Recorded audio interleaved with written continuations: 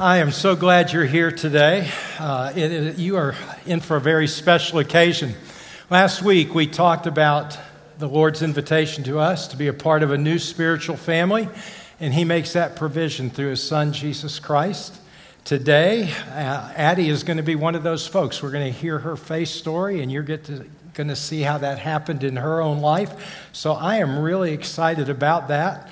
But I need to make sure that you are aware this morning, if you're a guest with us or maybe one of our own, that it is not baptism or the water that's going to save Addie. She's made a declaration of faith in her Lord Jesus Christ. She recognizes that she was a sinner separated from Him because of her sin, and that she was believing and believes that Jesus died on the cross to pay that penalty for her sin. And the cool thing is, she received that gift. She made Him Savior, and now she's making Him Lord of her life. And so she's going to tell you her faith story. Addie, I'm going to ask if you and Cole would come on up and bring your mom and dad with you, and let them hear your story, if that's all right with you. And then I think your dad is going to dunk you. Are you excited? Me too. All right. Hello, my name is Addison and I'm 8 years old. When I was about 5, I accepted Jesus. Why I accepted Jesus is that I was curious because I heard about it at church. I was interested, so me and my mom and dad went into my room. My dad told me Jesus died for my sins on the cross, was buried, and He rose from the dead. I was really thinking about what my dad said, and I was amazed by it. I accepted Jesus because I need a Savior because I sin. In my life, I've been discovering that Jesus can help me make good choices. Also, I can talk to God about literally anything. God has changed my life in many ways. I am very honest, helpful, and kind because God helps me be. I hope anyone who does not know Jesus is their personal Savior, that they would know how much He loves them. Jesus is my Savior and I'll always be. I love God. Thank you. Thank you.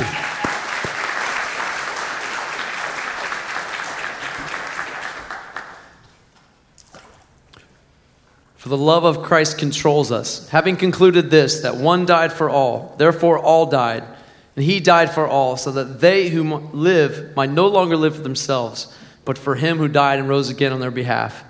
Therefore, if anyone is in Christ, he is a new creature. The old things passed away, and behold, new things have come. Addie, I'm excited for you. I love to see that smile on your face. I was listening as you were talking, and you said because you were curious. And my hope is, as you talked today, that there will be others who will be curious because of the things you've said, and they'll try to figure out what that means, and they'll ask, and they'll come to the place where you are today. Because of your faith in Jesus Christ, it is going to be your dad's pleasure to baptize you in the name of the Father, the Son, and the Holy Spirit. Addie has been buried with Him in baptism and raised to walk in new life. Amen.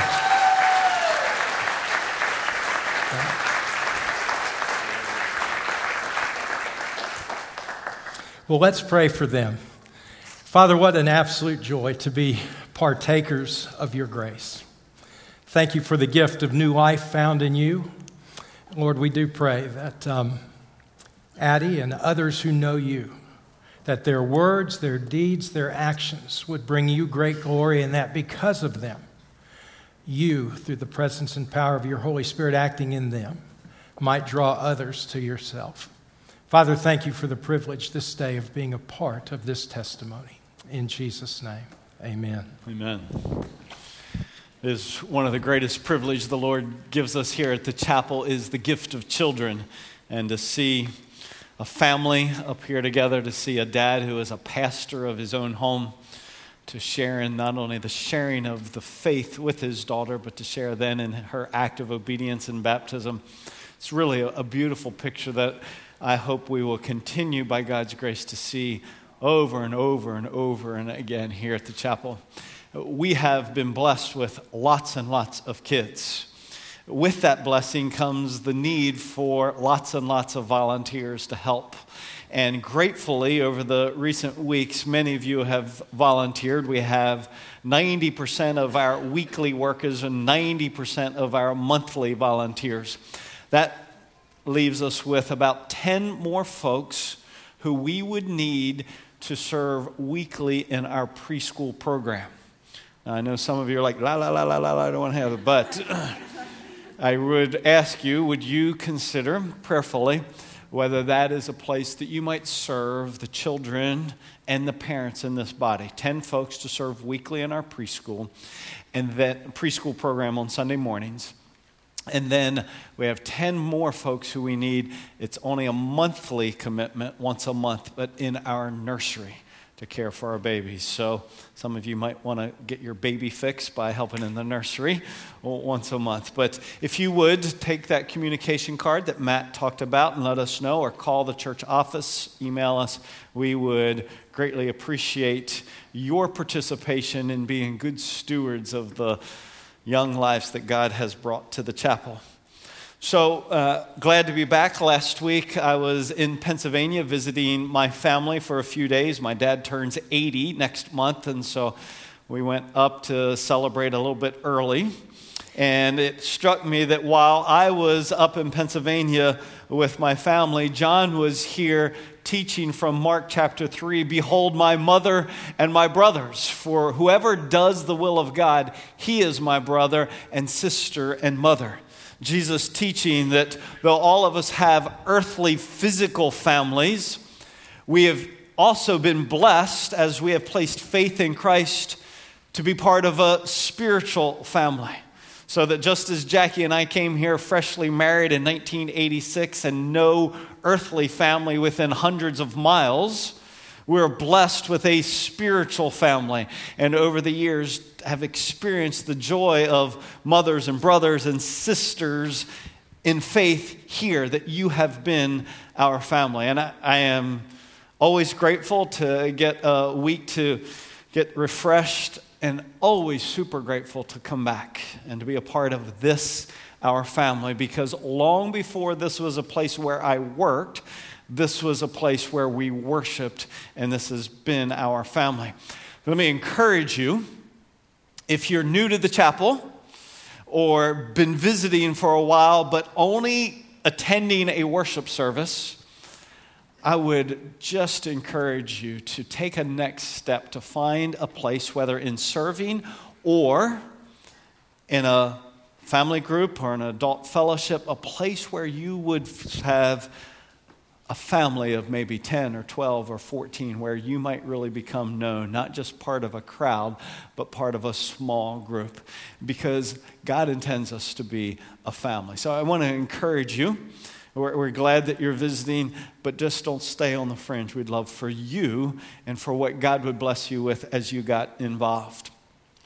Well, if you have a Bible with you, let me invite you to turn to Mark chapter 4 now. We're going to hit a unique spot in the sense that we have been going through the Gospel of Mark looking at encounters with Jesus. All sorts of different people, all sorts of different circumstances. But when we come to chapter 4, he begins to teach in parables. And because we're looking at the encounters of Jesus, we're not going to look at the parables. We're going to go to the next encounter, which is at the end of chapter 4. But before we look at it, I want to share with you what I hope the Lord will do in your heart this morning. So if you would you please look up here for a moment? When we look at this passage, we're going to see that it's possible to know something is true about Jesus, to know something's true about God, but then when it comes to daily life, not rest in it. And maybe you even know yourself how that disconnect of knowing something's true, but not being able to rest in it. You know it's true, but you still are anxious and worried and afraid. And I don't want you to continue, as I haven't wanted to continue, to live that way, disconnected from what I know to be part of my life, really, day to day. And so I'm going to simply ask, and I'm going to encourage you to ask the Lord to be your teacher today, that truth would not just be here, but it would be something you rest in. So would you bow with me, and would you ask the Lord to be your teacher this morning? Not just truth, but truth applied to the daily storms of life.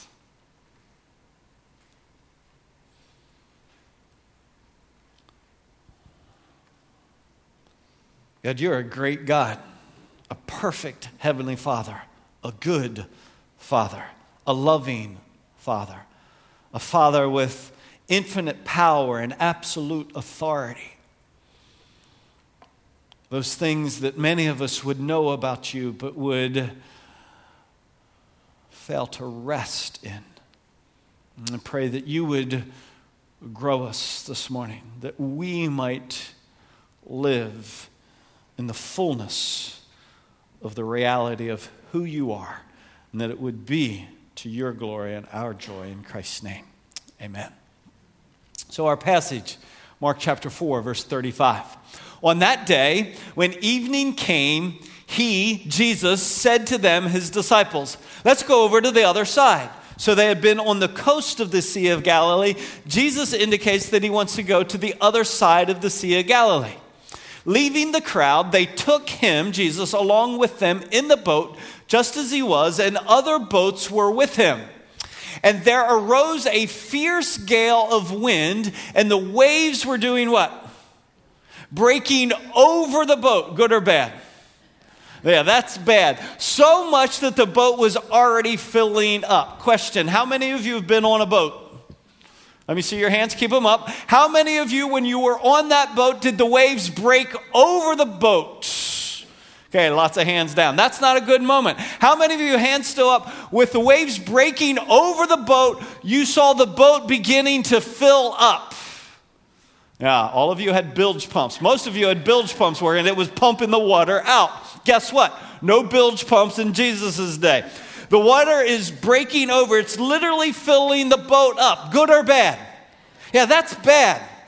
We've read this story. Many of us heard this story. We know this story. But maybe we've disconnected. This is a not good moment. This is a fearful moment. This is real life. These guys have spent their entire life on the water. And here's what they conclude. Jesus himself was in the stern. So he's in the boat. What's he doing? Asleep. We had like a few people over here who said they were in the boat. The water was filling up. Were you asleep? No. I didn't think so. I didn't barely need to ask. When the boat's filling up and what waves are breaking over, you're not sleeping except Jesus is sleeping. Who does that? I mean, just snoozing away. Well, maybe it's because he had the cushion. Maybe there's only one. Who knows? And they woke him, Jesus, and they say to him, Teacher, do you not care that we're perishing? And he got up and he rebuked the wind. And he said to the sea, so he says to the wind, hush, and to the waves, be still. Just like a parent says to their kids, hush, be still. And sometimes kids obey. In this situation, Jesus says, hush, and the wind stops. And he says, be still. And the waves go flat. That's quite a miracle, is it not? I mean, we know living in Florida, a hurricane can go by, and even if Jesus stops the wind, the waves last for days later. But he says, wind, hush, and waves, and they go flat.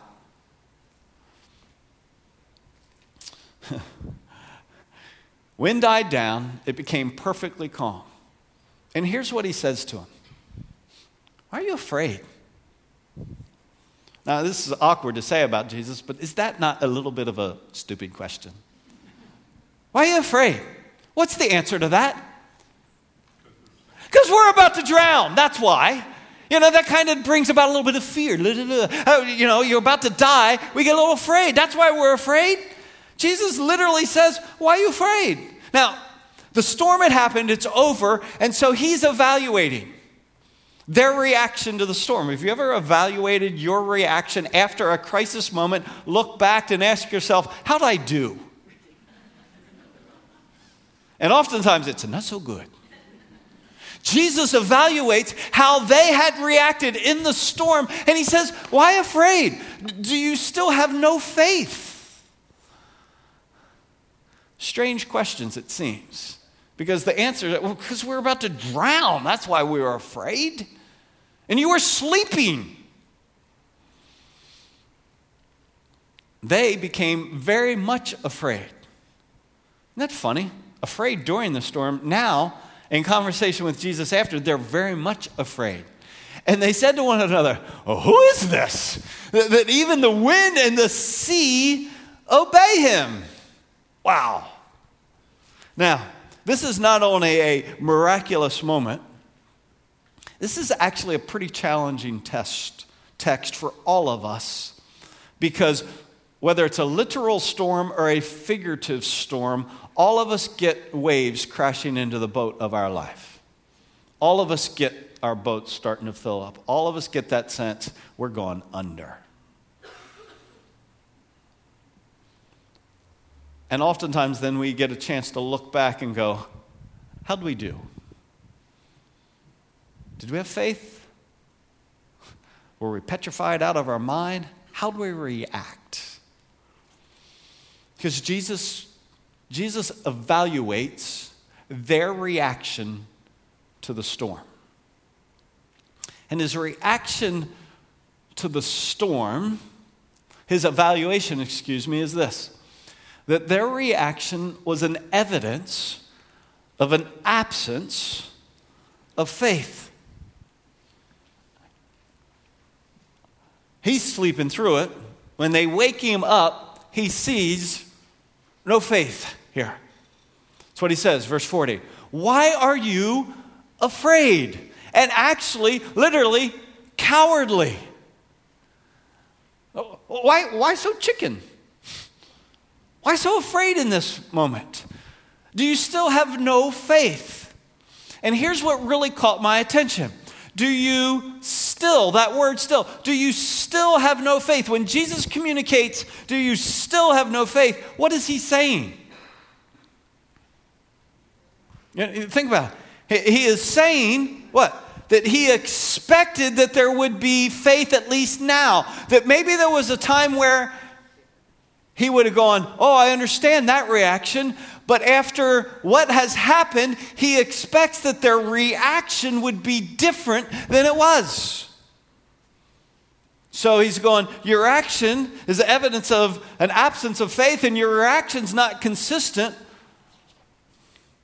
with my current expectation.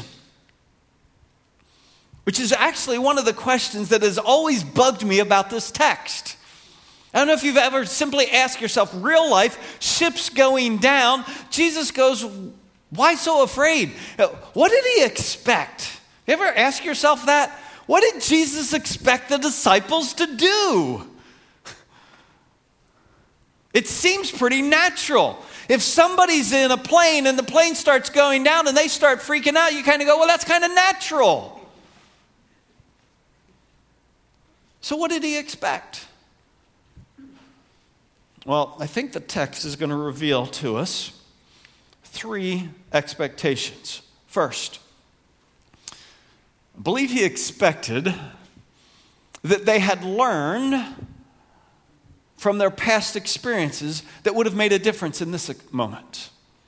Do you still have no faith? In other words, I would have got that, but still now? That he expected they had learned from their past experience. Do you remember, I mentioned it a couple weeks ago, how long have they been following Jesus roughly now? More than a year and a half. They have been, the folks who are freaking out in the boat have been with Jesus for more than a year and a half now. And so they have encountered, they have had plenty of past experiences with him. To just name a few, they had been with Jesus at the wedding when he had turned the water into wine. And not just any wine, really, really, really good wine. Good enough wine for guests to go, wow, this stuff's really good. And not just a little bit, barrels of really, really good wine. Ever been to a forgettable wedding? Yeah, and no offense, but lots of weddings start to look the same. There's plenty of forgettable weddings. Not so much. This is an unforgettable wedding. They were with Jesus when he has healed many, many different diseases and different types of people. They had experienced Jesus healing a leper. They had experienced Jesus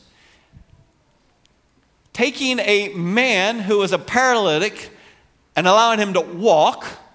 They had experienced Jesus. Remember the guy in the synagogue with the withered hand? And Jesus brings him front and center, up on stage, if you will, so that everybody could see.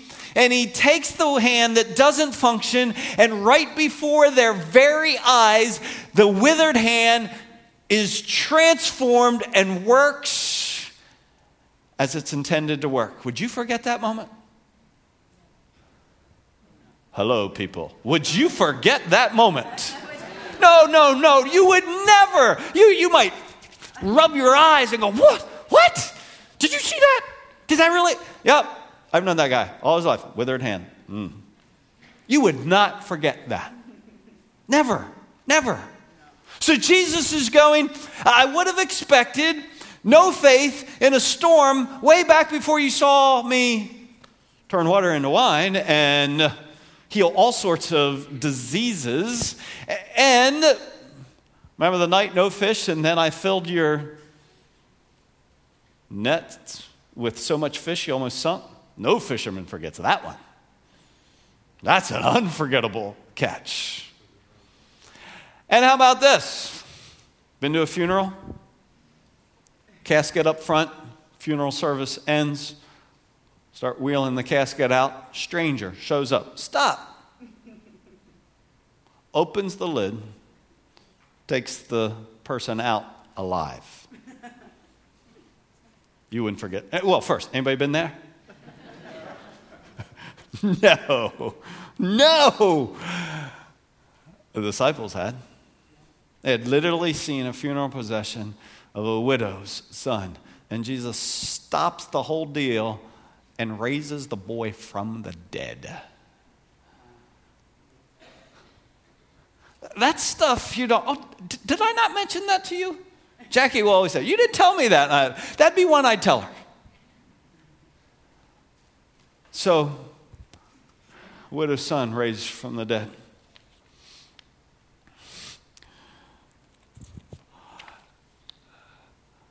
You understand now what I mean when I said Jesus expected they would have learned from their past experience. Now, what's true in each of these? Let me tell you a funny one for a moment. Thursday night, I asked that question. What's true in each of these? And the lady in the back goes, Jesus was awake in all of them. Which is an excellent observation, but not exactly what I was thinking. So what's true when water gets turned to wine, diseases healed, nets get filled with fish, and dead people begin to live? Well, what is Jesus demonstrating about himself? Yeah, that he has authority to do anything. I think he expected them, because of what they had seen, because of what they had been experienced, that he expected them to be certain of his demonstrated authority in the physical world. I think he says, still no faith, meaning, I understood back then, but you've been through a lot with me, seen a lot. Really? Still no faith now? After I've demonstrated in countless ways my absolute authority in the physical world? Which is what cracks me up about verse 41 when they say, who then is this that even the wind and the sea obey him? Who is this? Really? You didn't see this one coming? After he had turned water into wine, after he had raised the dead, this one catches you off guard and go, who is this? I mean, this is a different circumstance, but the same reality. So he had demonstrated, he had physical authority in the physical world. What was different about this one?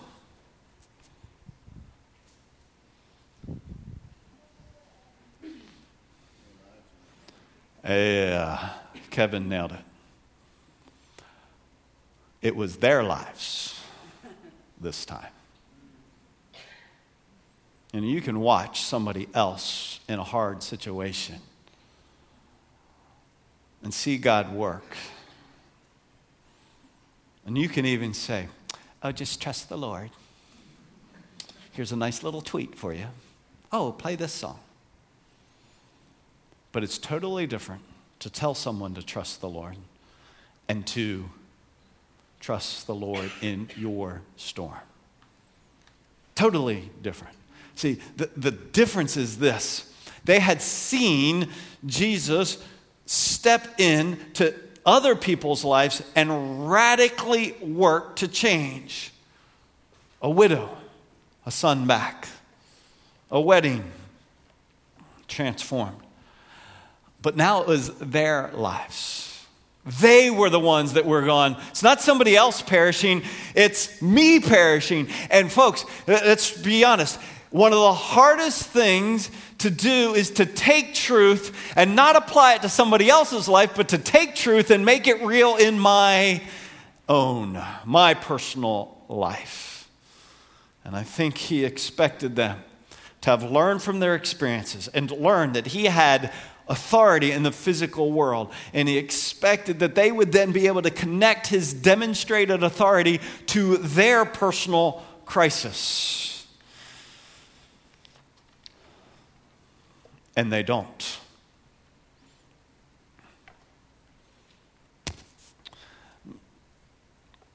And this is why I prayed the way I did at the beginning. That we would be people who would not just know things and not just sing things and not just recite things and not just tell things, but that we would be people who rest in the God that we have come to know. But that's hard. My years at Columbia at the Bible College, the president at the time was Robertson McQuilkin. His dad, Robert C. McQuilkin, had begun the school in 1923. This was early mid-'80s when Jackie and I were students there. He was the president. His wife, Muriel, was beginning to experience Alzheimer's just as we were graduating. A few years later, he resigned his presidency from the school to care for his wife. And he did so because he said that's what we had promised 40 years earlier, in sickness and in health, for better or for worse. And then he wrote an article for Christianity Today called Therapeutic Theology. It's an article that I've probably read 50 times because he speaks about his own journey of connecting what is true to the realities of the storms and the crisis of life and what it means personally for theology, what we know about God, to speak into those moments. He says, I realized, him speaking personally, I realized that when I worried about my impossible circumstances, and Alzheimer's would feel that way, death, illness, storms, I was calling into question the character of God. Have you ever thought about your worry as a calling into question the character of God? Am I really smarter than God to know what's best? See, we never really think, I'm smarter than God, but we often think, this would be better. Am I really smarter than God to know what's best? Is he truly impotent in the face of my impossible circumstances? Or maybe he just doesn't care that much about me. What blasphemy. And often it doesn't come out our mouths, but it often resides in our hearts where we think, God, don't you see? Don't you care? Don't you know we want to have kids? Why won't you give us kids? Don't you know I just wanted a normal marriage? Why this? God, don't you know what we need? You know I need a job. Where are you? And what happens in those moments for us is often what happened in the disciples. as the waves are crashing and the boat's filling up and they're gone under. Before Muriel began to show signs of Alzheimer's, he tells this story of how Muriel began to connect theology to real life. He says, Muriel was a chain worrier, which is a phenomenal expression that I can definitely relate to. One stormy night, she was totally stressed out about her 3 teenagers who were out in the fringes of the hurricane. She was just as distraught over the last 2 when the first arrived in good cheer, unscathed, and still immobilized by fear for the third after the second appeared. So they were coming home, but she was not quitting. As she writhed in an agony of worry on her bed, harassing the Lord with her unbelief, he seemed to say to her, "Do you want to spend the rest of your life living like this?" That is such a good question. One that I can, really? Is the way it's always going to be? All of life? Always afraid, always anxious? Startled, she cried out, "Oh no, Lord, I truly don't. Please deliver me." And he writes, and as she never tired of testifying, he did in an instant. Miraculous. For most of us, it takes a bit of growing, but not for Muriel. She just quit when she got focused on who God really is. Later, she wrote this couplet: anything, anytime, anywhere. I leave the choice with you. I trust your wisdom, love, and power. Whatever you say, I'll do. See, we think that's missionary stuff. That's for moms with teenagers, for moms with disabled kids, and for moms who want to be moms but can't be moms, and for dads and their job, and dads and their health, and dads and their finances. Wisdom, love, and power. I really appreciate Robertson acknowledging what God did for Muriel is not the norm necessarily. In an instant, every once in a while, God takes something that is enslaving and takes it away, but not often. Worry is enslaving sin. Fear is an enslaving sin. And I've often asked the Lord to deliver me from it. And it's not been an instant. Here's something that has helped me over the years. Years ago, I asked myself this question after having so much opportunity to experience God's goodness and God's love for me, that it was, in my own heart, I knew, why am I still afraid? For me, it was specifically speaking in front of people. 15, 20 years and still afraid. Makes no sense. Why so afraid? And those are the questions. What helped me was beginning to ask the Jesus questions from the text. Doug, why so afraid?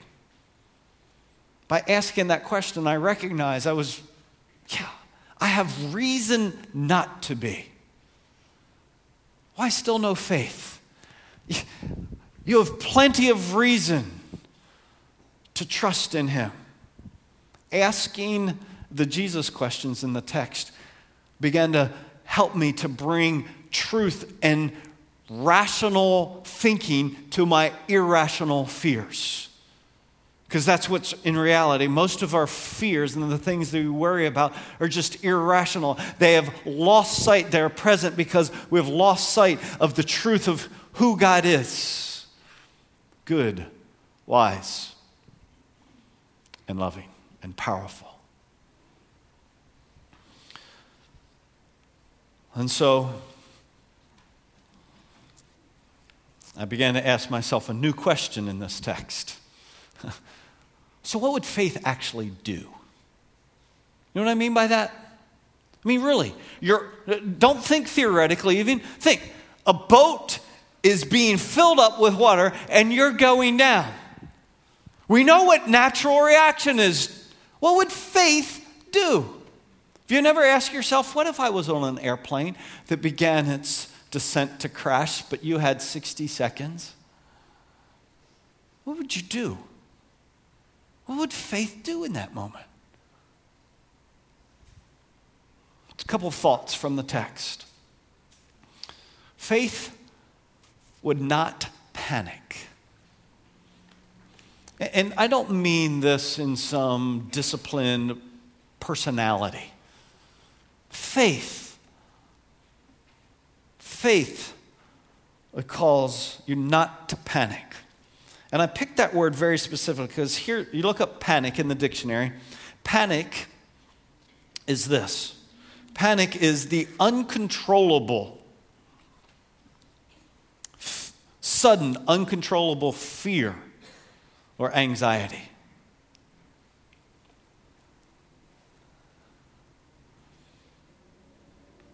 Wouldn't be there because I would recognize this isn't, I feel out of control, but it's not out of control. My Father has it in control. Now we believe that, we sing that, but to, in that moment, believe it so that we don't panic. This feels out of control. The Father is in control. So faith wouldn't panic. Second, faith wouldn't question care.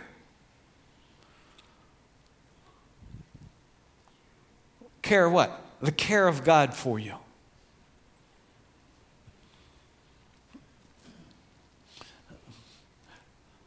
The waves are coming over. The boat's filling up. The disciples, I'm sure, have been bailing as much as they could, but they're losing ground. The sea's putting more water in the boat than they can get out of the boat. And so what do? Jesus, wake up! Do you think he's going, what? I was in a deep sleep here. Why are you waking me? Do you think they should have just let him sleep? Is he saying, where's your faith? Do you still have no faith because they woke him up?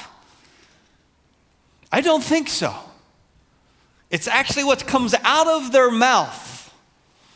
Do you remember what they said? Do you not care that we're dying here? Do you care that we're going to drown? Does he? Does God care for you? Anytime you wonder, does God not care, then I simply would point you to the cross. How much more could he care for you?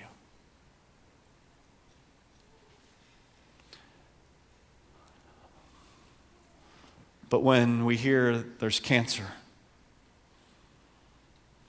or we discover the child is going to be blind or deaf or disabled, or we can't have kids, what often finds a foothold in our heart is, God, don't you care? Don't you see? I thought you loved me. Why would you do this to me? Don't you care? It's not the waking of Jesus. It's the accusation. You don't care. McQuilkin writes, I may not know what God's purpose is in sending or permitting difficulty in my life, but that he has a purpose, I am confident. And a God with wisdom to know what's best for me, love to choose that best, and power to carry it through, I can trust. I can never be a victim except a victim of God's love. Self-pity can't even get a hearing. But sometimes self-pity gets a hearing in our heart, doesn't it?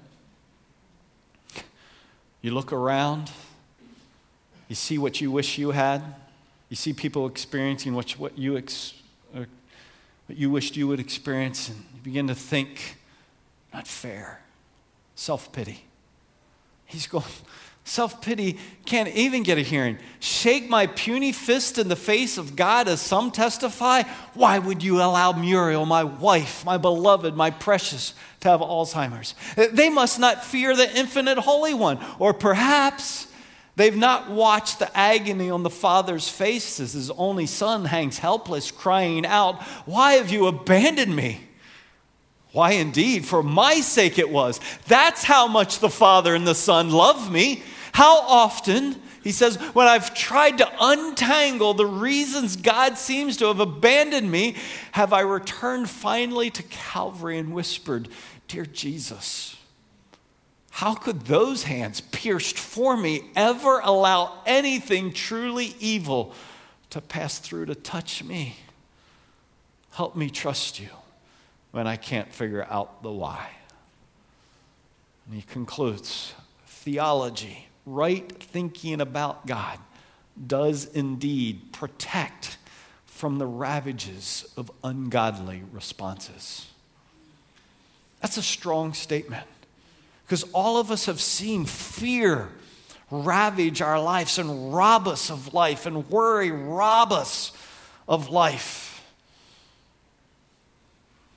Good theology, right thinking about God, protects from those things that will rob us from the very thing that God intends for us to experience. So,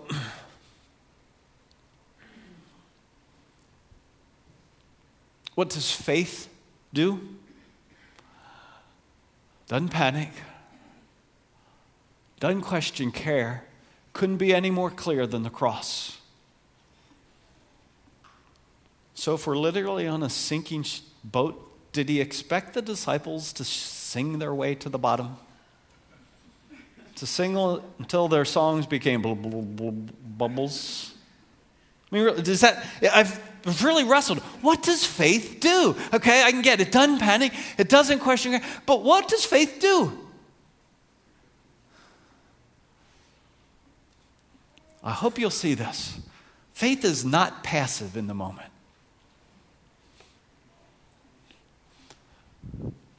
First of all, faith does bail. If God gives you a bucket, use it.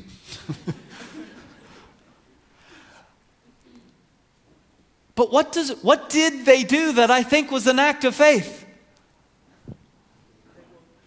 Hey, Jesus.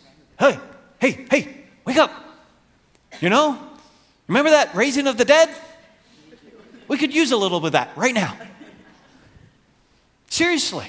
I'm not joking. In that moment, what does faith do? I'm not panicking. I'm not questioning that you care for me. I believe that you love me. The cross couldn't say it any more clearly. But in this moment, I'm asking you to demonstrate your authority, to intervene. I'm asking, would you take the barren womb and give a child? Would you take the cancerous tumor and remove it? Would you provide a job when it doesn't seem like there are any? Would you give the daily grace necessary to deal with a disabled child? Would you grant me grace to live in this marriage? God, would you intervene? I know that you love me. I know you're in control. I'm not panicking. You're in control, and you love me. You have the wisdom to know what's best. You have the love to do it, and you have the power to bring it about. I'm asking you to intervene, and I'll trust what you do. I'll trust what you do, because sometimes boats go to the bottom. And sometimes barren women never have children. And sometimes cancerous tumors never disappear. Because it doesn't always happen, sometimes we get reluctant to even ask. And I want us to know with all of our heart as the boat of our lives fill up, as fears continue to ravage our lives, that we would learn to, by faith, not panic, but believe He is in control, and not question His care, but believe that the cross is the ultimate and fullest demonstration of love. And then invite Him. Demonstrate your authority in this physical world.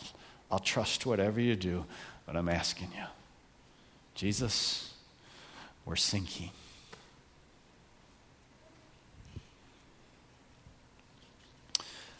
Many of you know Joni Alexander as our children's minister.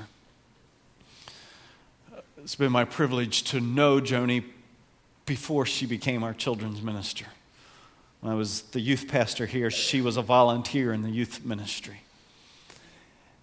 And over the years, part of the privilege of the long journey with Joni has been to see certain places in her life where there was not faith. And today, to see faith.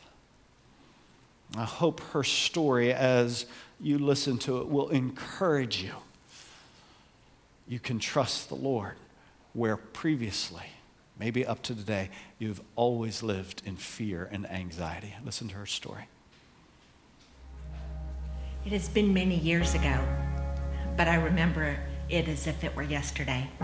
We had an opportunity to go on an incredible family vacation to Hawaii. It was like a dream vacation, but unfortunately, I totally missed it.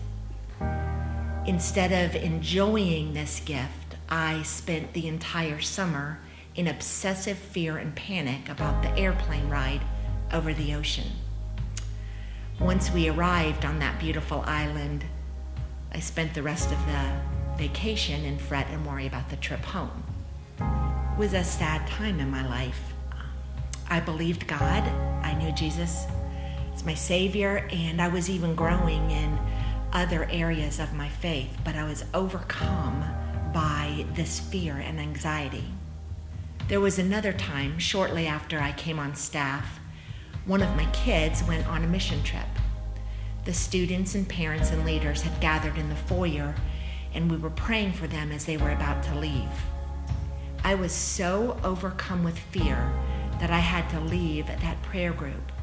I went to my office and sobbed, begging God not to take my child. I begged Him not to do that, but I did that out of fear and worry rather than out of faith. During both of these experiences, my heart was gripped by a short verse from Psalm 34:8. "Oh, taste and see the Lord is good. Blessed is the man who takes refuge in Him." I loved that verse, but I certainly was not living like I believed it. At some point, I realized that if I really believed it, that God is good, why would I be so anxious and have fear or panic about anything? I recall simply telling the Lord, I do believe that verse, and all of the others that encourage trust and faith in Him. You know, it seems so simple now, and it actually was a very simple decision to believe, to know, and to trust that God is in control and that He is good. As I look back, the hard part may have been releasing my desire to control my circumstances. But I can tell you that once I did that, wow, how freeing, how wonderful. It is great to walk in faith, knowing the one true God who really is in control and knowing that He is good. I have experienced a peaceful and contentful life since God changed my heart to a heart of faith. You know, certainly there are concerns and questions in many areas of my life, but God has given me, and all of us who follow Him, His grace and His freedom from anxiety and worry and panic by knowing Jesus and living in faith, trusting Him.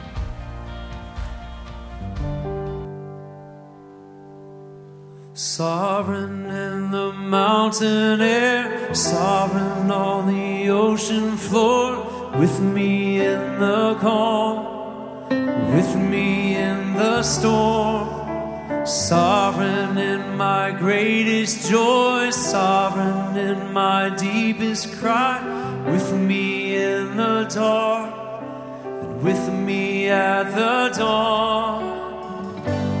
In your everlasting arms, all the pieces of my life, from beginning to the end, I can trust you.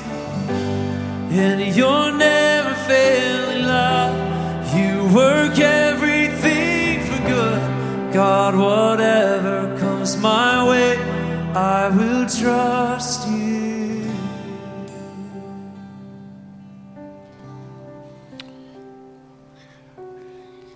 That song declares really, really powerful truth. But all of us have specifics that it doesn't seem yet to touch, and so we're anxious and we're afraid. For Joni, flying, safety of her kids, speaking in front of people. What's yours? I want you to think very specifically of where worry and anxiety and fear constantly creep up in your life. And with that very clear in your thinking, I want to invite you to stand and let's declare this song, not just as a song to sing, but a truth to remember, the rational truth that will give us, by God's grace, victory over irrational fear and worry. This is the truth, the sovereignty, the goodness, the love of our God.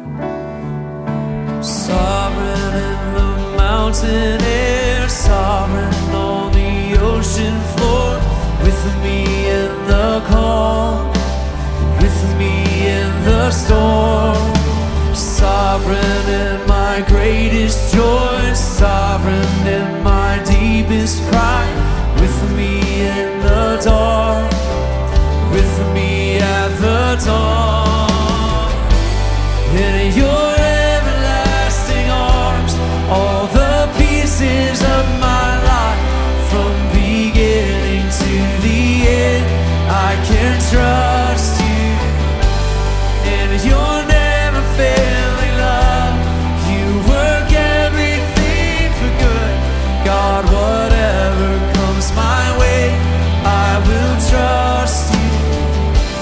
God, whatever comes my way, I will trust you. All my hopes, all my needs, held in your hands. All my life, all of me, held in your hands. All my fears, all my dreams, held in your hands.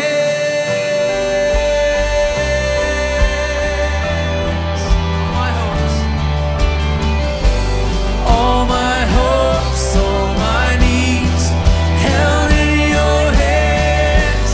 All my life, all of me, held in your hands. All my fears, all my dreams, held in your hands. Your everlasting arms.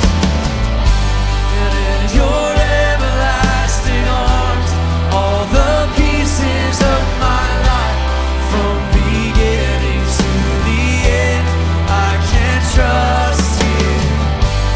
In your never failing love, you work everything for good. God, whatever comes my way, I will trust you. And God, whatever comes my way, I will trust you.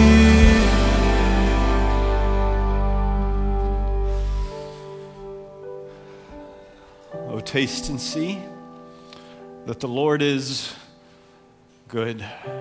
Blessed is the one who takes refuge in him. Father, I want to pray as we did at the beginning, with the truth of who you are, theology.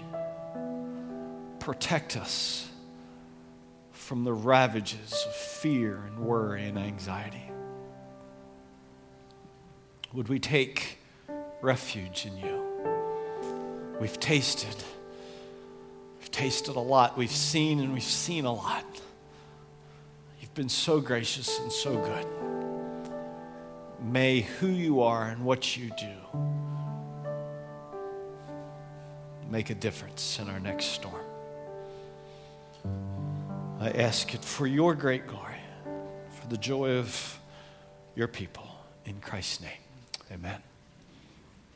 If we can pray with you, it really is one of our greatest privileges to pray with you. It's always available, men and women, out my left, your right, around the corner, straight back out of North. Also want to remind you that we do have a lunch on the lawn today, and we'd love to have you be a part. If you're a visitor, please come by, grab a lunch with us. If you've signed up, please come by and grab a lunch with us. If you didn't sign up, please go get a lunch and come by and hang with us. Really, we ordered food based on those who signed up. We'd love to hang out with you, but you got to get your own meal by now, okay? Unless you're a visitor, then you can come and eat mats. If you're a young family here, new to the chapel, single, married, whatever, if you're new to the chapel, we do have a guest reception, and we'd love to help you find family here at CFC. We have a good Father. God bless.